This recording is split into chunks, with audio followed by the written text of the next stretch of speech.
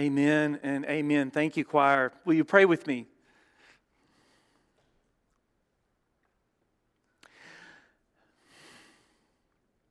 Lord, may the words of our mouth and the meditations of our hearts be pleasing and acceptable in your sight. For you are our rock and our Redeemer.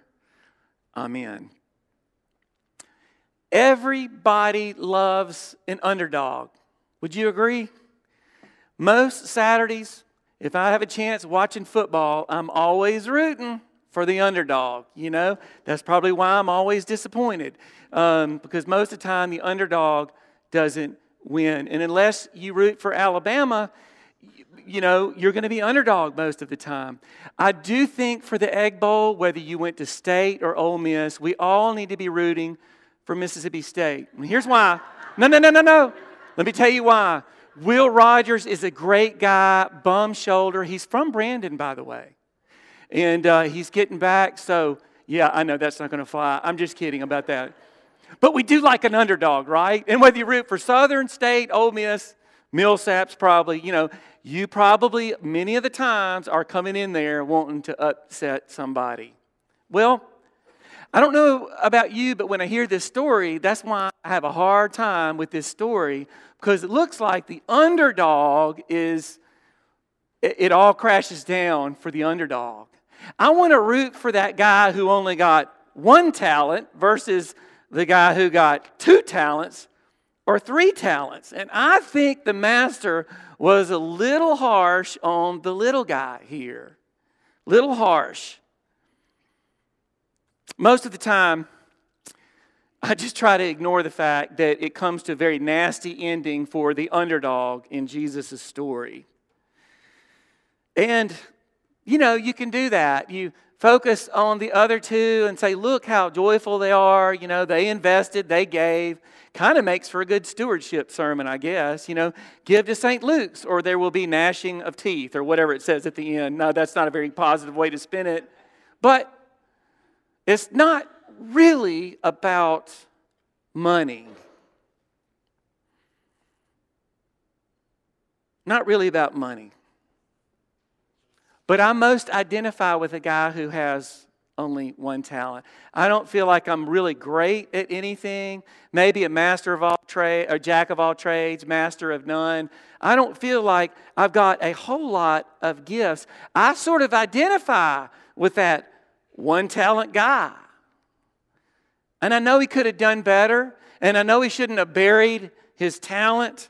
But you know, when you've only got one talent, you just got to be sort of careful with your investments, right? You got to be safe because you've got no backup plan. Nothing else to fall back on. So you can't just go risking all of your stuff. So play it safe. Don't lose it. But that little guy didn't go out and wheel and deal like the other two, and I know why. It's a lot easier to play it safe when you're the underdog. Isn't that what we do as a church sometimes? Giving's a little low. Hey, let's pump the brakes and slow things down. Let's just concentrate on the electric bill and just the bare essentials. Should we break out and do new risks? I don't know. I don't know if we can afford it. Let's wait until we have a little bit more money. You know, that time never comes, right? In the church world, you know. I remember one of my first churches, it was like, there were all these reports at the end of the year and all these dreamers who got up and talked about everything that we might do this next year. And then one of the elders sort of got up and said, look, you know, we really need to be careful this year. It was a lean year this year, and I don't think we can afford to make any mistakes. We need to wait to start anything new since we don't have the reserves to back it up. And we all sort of nodded. And you could just feel the spirit just getting sucked out of the room and all the energy. And y'all, that was the longest year I've ever had in ministry.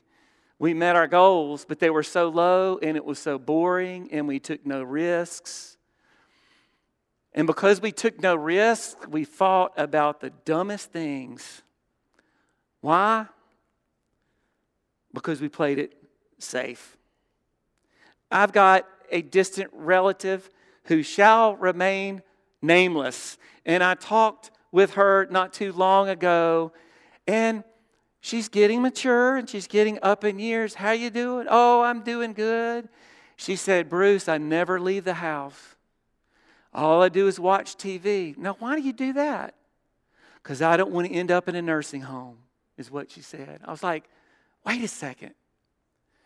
Playing it safe and not moving your body and never leaving the house is the quickest way to get into a nursing home, right? Play it safe and you lose it all. So I went a little bit with that third investor who goes down spectacularly in the end. But if you look again at this story and listen again and read again, we're talking about being Matthew 25 Christians, right? Last week was the first story Jesus told in Matthew 25, this week, and then next week. If you look again, there's something even more evident from the viewpoint of the master. The action of this parable starts with the initiation and with the generosity of the master. And it is generous. It's a bold move. The master says, take all my passwords, get into everything. You can have it all. I want you to manage it while I'm gone. And he gives huge amounts to all three of them. You see, that guy with one talent is not the little guy in this. There are no little guys because they all got so much. One talent, if you go to a Bible dictionary, is equal to 20 years worth of labor. 20 years. So, assuming that the average Mississippi household makes $47,000 a year, that little man, one talent servant, got $750,000 to manage. Imagine somebody giving you that and telling you that's not a little bit. At least to me it's not. Not chump change. It's not a collector's coin that's worth $100. We're talking about big money. And the dude just buried it. He probably put it in Ziploc bags to keep it clean. He got his little shovel, because that in the first century is how you kept someone from stealing your money. You would bury it. Nobody could find it. And he put all that money into the ground. And he didn't want to touch it or risk it or use it. He just buried it. And he buried an insane amount of money. He buried a big amount of money. And that's what kept him living outside of the joy. Because there is no joy. You know this in playing it safe. There's no joy in that. Hey, we need to grow our children's ministry. We need to do some things. We got these kids. How about we pull in a few new people to lead them? No, that would be too much of a risk. I mean, what if we had done that? Hey, let's clean out the recreation center because we know we've got youth. We see them. They do exist at this church. And so we cleared out everything and moved mountains. We rummaged sale. We made some money off that sale. And some guy, you could eat food off the floor right now in that recreation center. Now, what if somebody had said, no, what if we failed? What if the kids don't show up? Playing it safe. So, when the master returns, he is infuriated that the servant refused to do anything with a large amount of money. And the master comes back and asks for an accounting of what the three people did, three people did with what he entrusted them. So what is the problem here? What is the problem? Why is the master so angry? The master is generous, and the third servant doesn't seem to invest for what reason? It said because he was afraid of the master. He was afraid of the master. He said, Master, I see you as harsh. You sowed where you didn't reap, or you reap where you didn't sow. And the man said, really? So, I'm stingy, right? Is that what you're telling me? And that's when he really got on to that guy. The that servant kind of became what he feared. Y'all, if we think we serve a stingy God that reaps where he does not sow, then we're going to live a graceless and fearful life. We'll never want to risk anything for fear of the master's going to come back and scold us. But that's not the point. You know as well as I do that the Jesus reveals not a stingy master, but a generous one. But this guy was more worried about the master, what the master could do to him, instead of focusing on what the master could do through him. Let me say that again. He was so worried about what the master was going to do to him that he forgot what the master could do through him.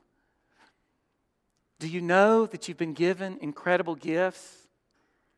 How much would you pay for your mobility or your health or your friends or your community or your church? What would you give for the mind that you have to think and to make decisions and to make a living for yourself?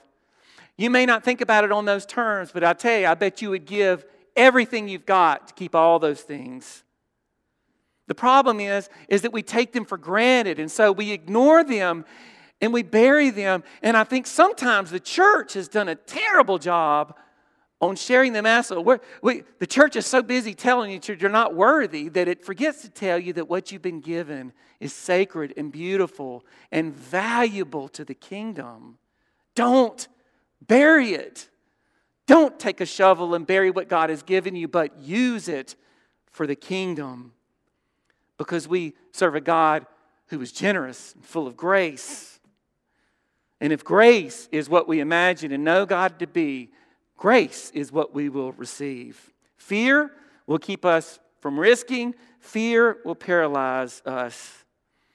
How often are you motivated by fear? What are you willing to risk for the sake of love and grace and forgiveness? What have you stored away and buried that you need to dig back up? Because if you're not sharing what God has given you, you've buried it. But good news, this God that we serve doesn't let things stay buried for long.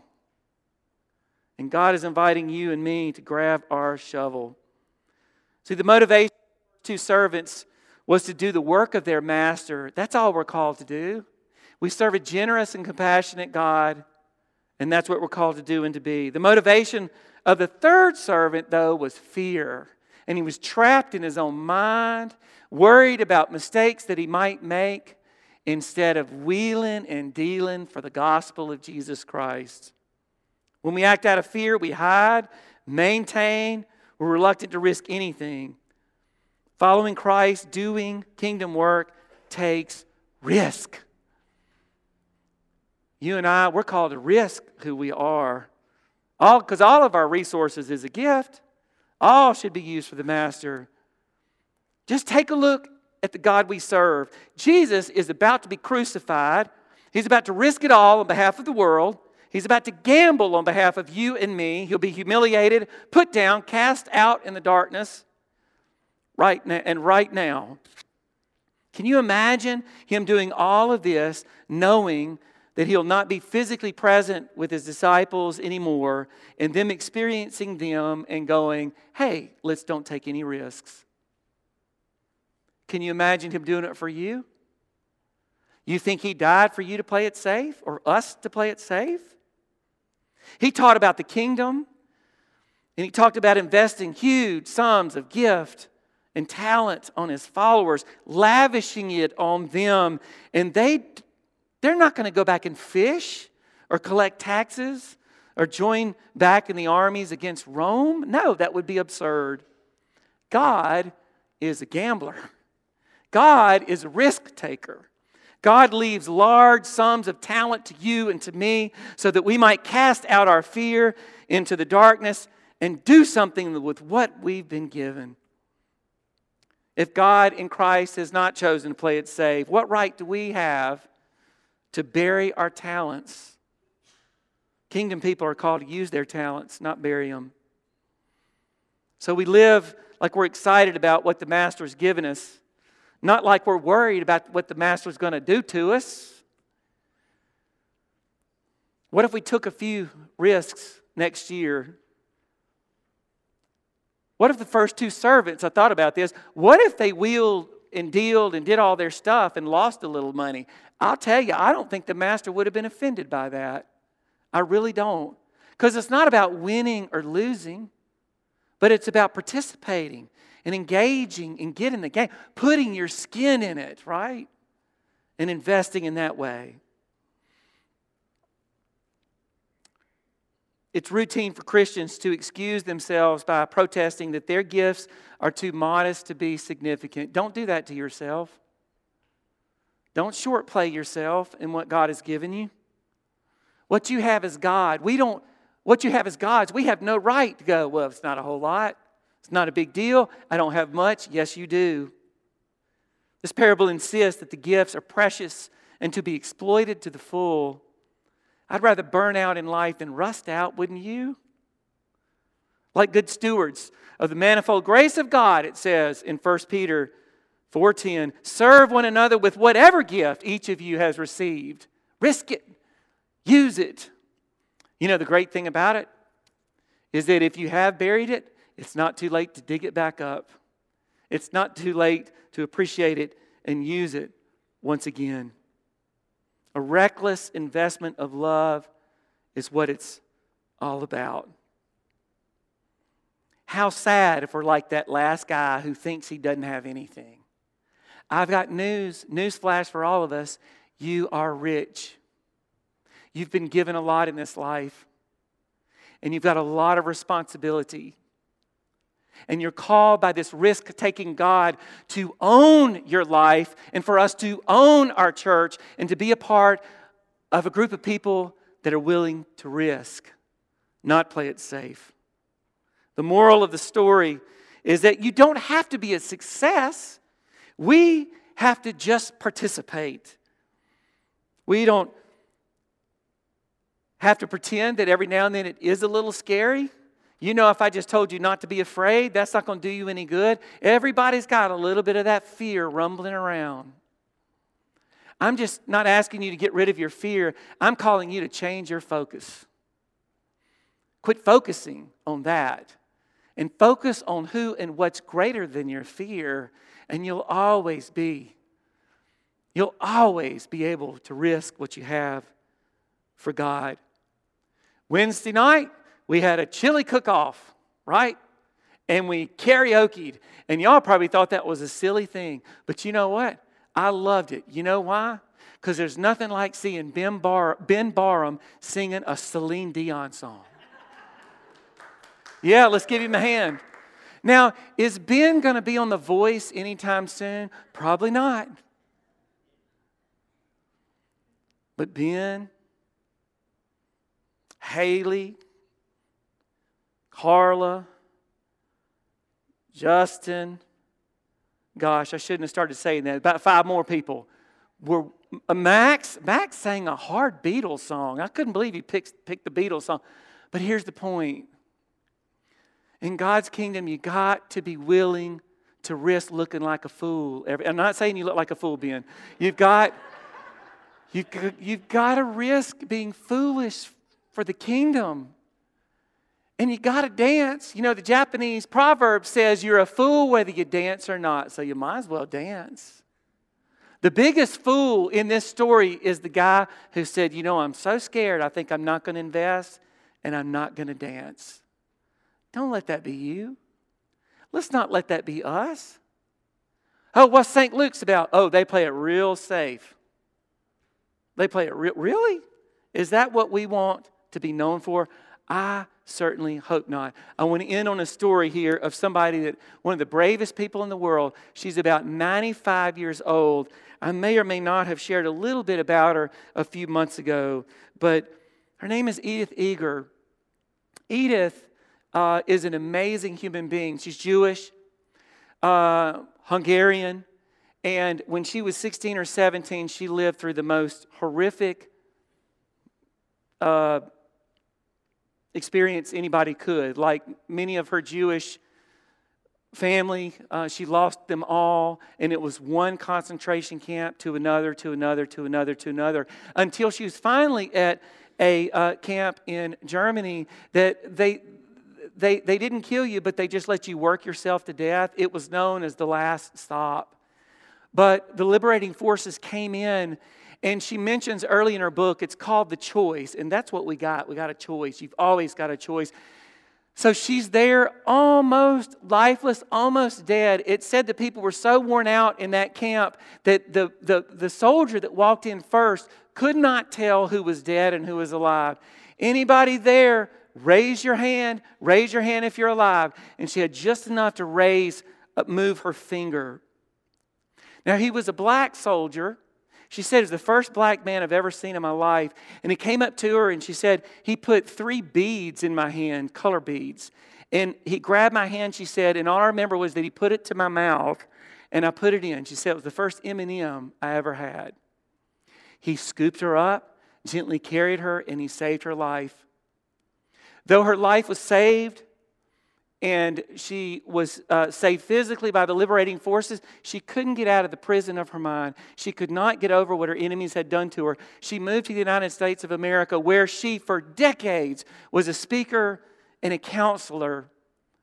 She changed so many lives because she decided, no, I'm not going to live my life as a victim. I'm going to live my life as somebody who's got something valuable to give to the world. And so she was this amazing speaker all of her life. Now she's 96 or 97. But in 2010, this is what she wrote. And this is what I want my life to be. I want to be a risk taker like Edith Eger is. In the summer of 2010, she says, I was invited to Fort Carson, Colorado to address an Army unit returning from combat in Afghanistan, a unit with a high suicide rate. I experienced a few brief internal skirmishes of discomfort. This is right before she was going to talk to these people. The old habits of being hard on myself, of wondering what a little Hungarian ballet student has to offer men and women of war. I reminded myself that I was there to share the most important truth that I know, that the biggest prison is in your own mind, and in your pocket you already hold the key. The willingness to take absolute responsibility for your life, the willingness to risk, the willingness to release yourself from judgment and reclaim your innocence, accepting and loving yourself for who you really are, human, imperfect, and whole. One of her quotes in this speech was, as my mama told me, something I'll never forget. She said, we don't know where we're going. We don't know what's going to happen, but no one can take away from you what you put in your own mind. I would add in your own heart. She closes it this way. This time, as I was closing my speech and as I said the words, I almost fell from the stage. I was overcome by sensations, by memories I've stored deep inside. The smell of muddy grass, the fierce, sweet taste of M&Ms. It took me a long moment to understand what was triggering the flashback. But when I realized, flanking the rooms were flags and insignias, and everywhere I saw an emblem I hadn't thought about for many, many years, but one that is as significant to me as the letters that spell my own name.